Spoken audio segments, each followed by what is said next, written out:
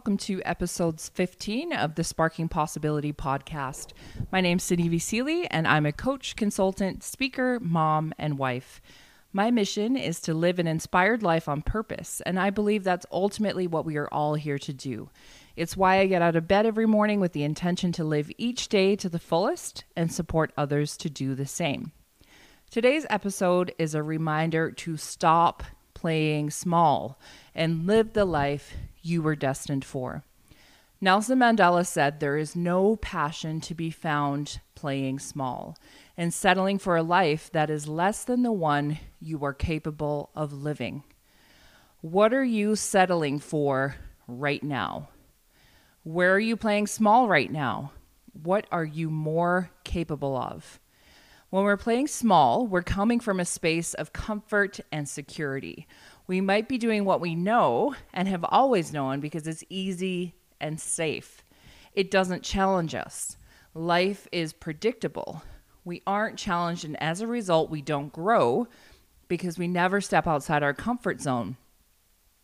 When we're playing a bigger game and living the life we're destined for, we show up as our true, authentic selves and we step into our power.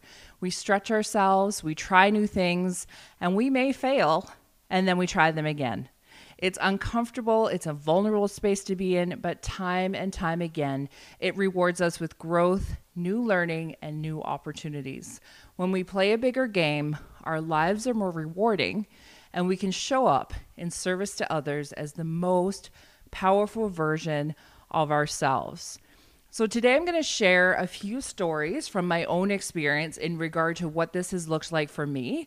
And then I'm going to ask you to grab a pen and paper because there's going to be some coaching questions that will give you hopefully some practical answers and tools to apply in your own life. So I'll start out by sharing a story of myself as a child. So as a kid, I was absolutely painfully shy, and I grew up in a large Polynesian family. And together, we would always come together for big family events like birthdays or special occasions. And there would be huge feasts, lots of delicious food. And in addition to that, all of the kids in the family were asked to perform an item. And so by an item, sort of like a variety show put on by the kids, where the kids would recite a poem or sing a song or do a dance, and all of the family would gather around and watch the kids perform. So as this painfully shy, introverted child, I loved performing items. However, I was terrified of doing it. And so when it was my turn to get up and perform my item, everybody in the room had to either turn around and face the other way, or they had to close their eyes. And I would still go ahead and sing my song or recite my poem or whatever it was I was doing. And at the end, my family would give me a big clap and cheer for me.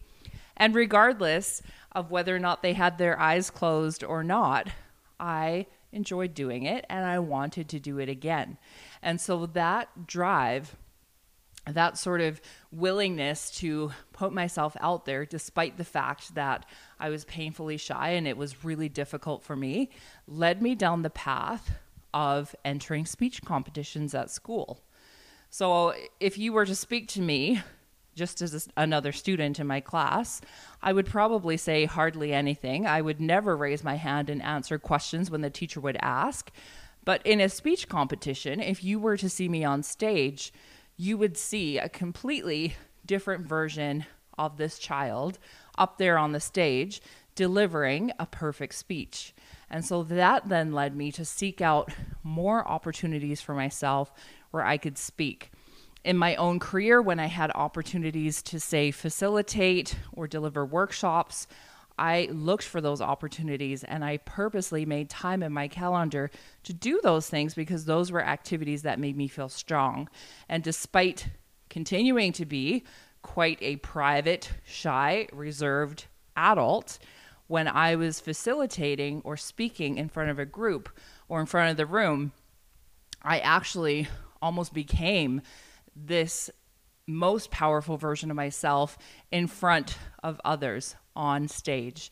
And so shifting from facilitating groups and delivering workshops led me to join Toastmasters. And then from there, looking into the Canadian Association of Professional Speakers and obtaining a membership with that group. Following on from there, thinking about what if I were to do this professionally? What if I actually got paid to speak on stages?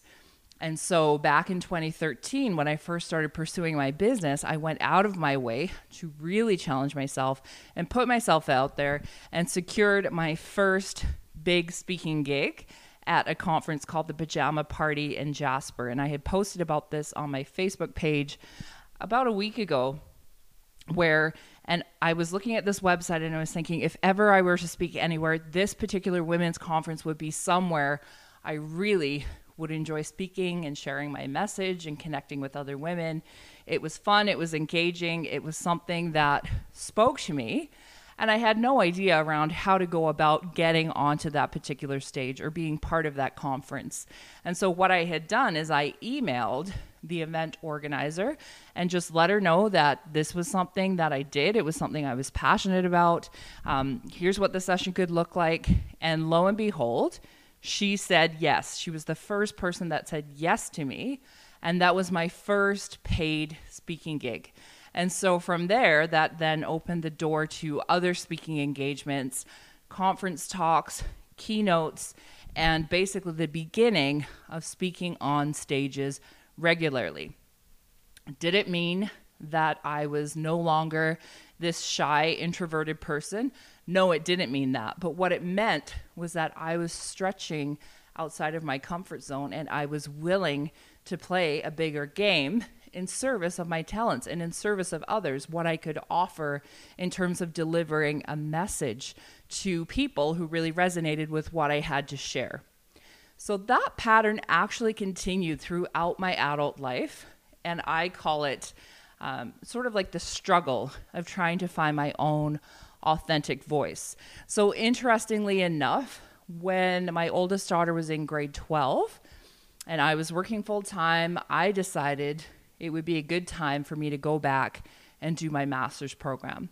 After about 10 or more years of being in the workforce, being out of university, it just seemed like a good time to go back and pursue my master's. And so I did my master's degree in leadership. But part of that program and going through that program was working in pairs, working with learning partners, working with teams, working closely with your instructors. And throughout the process, you were given feedback by your peers and instructors on a regular basis. And so here's Sinevi, picture this introverted kid, not necessarily one to put up her hand or call out her answers or offer her thoughts or share broadly, being quite a private person. And all of a sudden, I'm in my master's program and there's a participation grade attached to the program. And in addition to that, here I am just taking in everything that's being shared, sitting back in class, doing what introverts do, taking in all the ideas, reflecting on them, forming questions on my mind, just sitting there sort of in my own little world in my head, and not even entertaining the thought once of putting up my hand to share my thoughts, because I didn't want to have to compete with the noise of the extroverts all getting in there every chance the instructor took a pause to offer a suggestion or share a comment or share a piece of wisdom. So I had absolutely no desire to fight for airtime with the extroverts. But part of the feedback that I got from my instructors and also from my peers was that we need to hear from you. We need to hear your voice. Your contributions matter. And so occasionally I would share something, but it typically tended to be only if it was something that I thought would really add value to the conversation, if it was well thought out, if it was well structured, then I would offer my contribution. And the feedback I got was that those contributions you make are so valuable, and by not offering them frequently or not sharing them openly, you're actually doing a disservice to us and our learning and also to yourself. And so what I took away from my master's program was that I need to bring that version of myself into all aspects of my life. So funnily enough, yes, that version of myself translated into the workplace, where I would be in meetings and I would withhold different ideas, different thoughts, different suggestions, again, not wanting to compete for airtime and thinking that only if I have something really important to share, I'm going to share. And I learned by withholding, I was actually continuing to play a small game, continuing to make myself small, continuing to be invisible, continuing not to live up to my own leadership potential. And by doing that, it really got in the way of me being able to share all the different parts of myself and share my own experience and my stories and my wisdom. And it kept me from being vulnerable and being able to connect with others. It's only been over the past few years that I have been actively working on and finally starting to break through this barrier for myself of being able to share my authentic voice. And what shifted? I think with COVID, with the world events, with changes that I've made in my professional life, with being a coach and coaching others and being coached myself, that I finally come to a place where I am comfortable and I am confident and I am happy to share my voice with others. I feel that now more than ever, I need to use my voice to speak the truth, to advocate for others, and to share my experience to support others to be able to do the same. So I'm going to walk you through a coaching exercise. I'm going to ask you to grab a pen and paper so you can jot these questions down. You can take as much time as you need to reflect on the questions, but just make sure you jot them down so that you've got them as a reference and you can work through them in your own time. To start out, I'm going to ask you the coaching questions that I posed at the beginning of this podcast. So question number 1, what are you settling for right now? Number 2, where are you playing small right now? And number 3, what more are you capable of? So those are pretty big, heavy, lofty questions, but I do invite you to take the time you need to maybe journal through them, spend some time reflecting on them, and get really clear on what it is you're settling for, where you're playing small, and what you are more capable of, what you know in your heart you're more capable of. Then we're going to take it a step further. So whenever we are choosing a behavior, the reason we're choosing that behavior is because there's some sort of reward we're getting out of it. As Dr. Phil says, how's that working for you? There's always something we get, whether it's a positive behavior or a negative behavior. We're always taking something away when we're choosing a particular behavior. So that's sort of the mindset around this next set of questions. The first question, what are the benefits of settling? So if you've identified on your list that there are areas in your life where you are settling, what are some of the benefits of settling for you? How has settling made you feel comfortable and safe? Next question, what is working for you in playing small? So what is working for you in playing small? And finally, what don't you have to say, do, or address by playing small? All right. So take the time that you need to reflect on those questions, journal out your answers, get some clarity around those areas. And here's your last set of questions for this particular coaching exercise.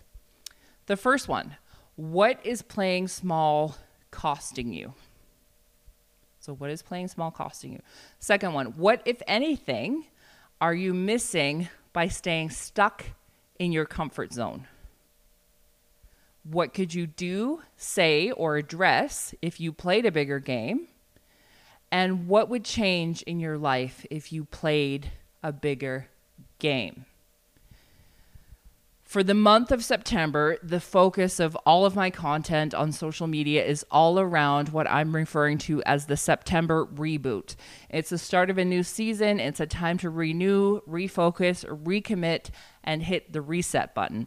So if you recognize in yourself from listening to this podcast that you have been stuck, that you have been playing small, and you're not living the life you were destined to lead, then use this particular episode, use those coaching questions as a guide to start to propel you forward and to start to take one small step outside of that safe space, outside of your action zone, outside of your comfort zone, so that you can take committed action. You can take one small step to help move you forward. I'm going to leave you with a quote, and I know I've shared this quote before because it is actually my favorite quote from Marianne Williamson. She says this: "Our deepest fear is not that we are inadequate. Our deepest fear is that we are powerful beyond measure. It is our light, not our darkness, that most frightens us. We ask ourselves, who am I to be brilliant, gorgeous, talented, fabulous? Actually, who are you not to be? Your playing small does not serve the world. There is nothing enlightened about shrinking so that other people won't feel insecure around you. As we let our own light shine, we unconsciously give other people permission to do the same. And as we are liberated from our own fear, our presence automatically liberates others." Thank you for joining me here in this space today. Tune into the Sparking Possibility podcast. There will be regular episodes coming every couple of weeks until the end of 2020. I look forward to hearing what your thoughts are around this podcast. Take some time to leave me a comment. Would love to hear what you think. Take care, everybody. Until next time, see you then.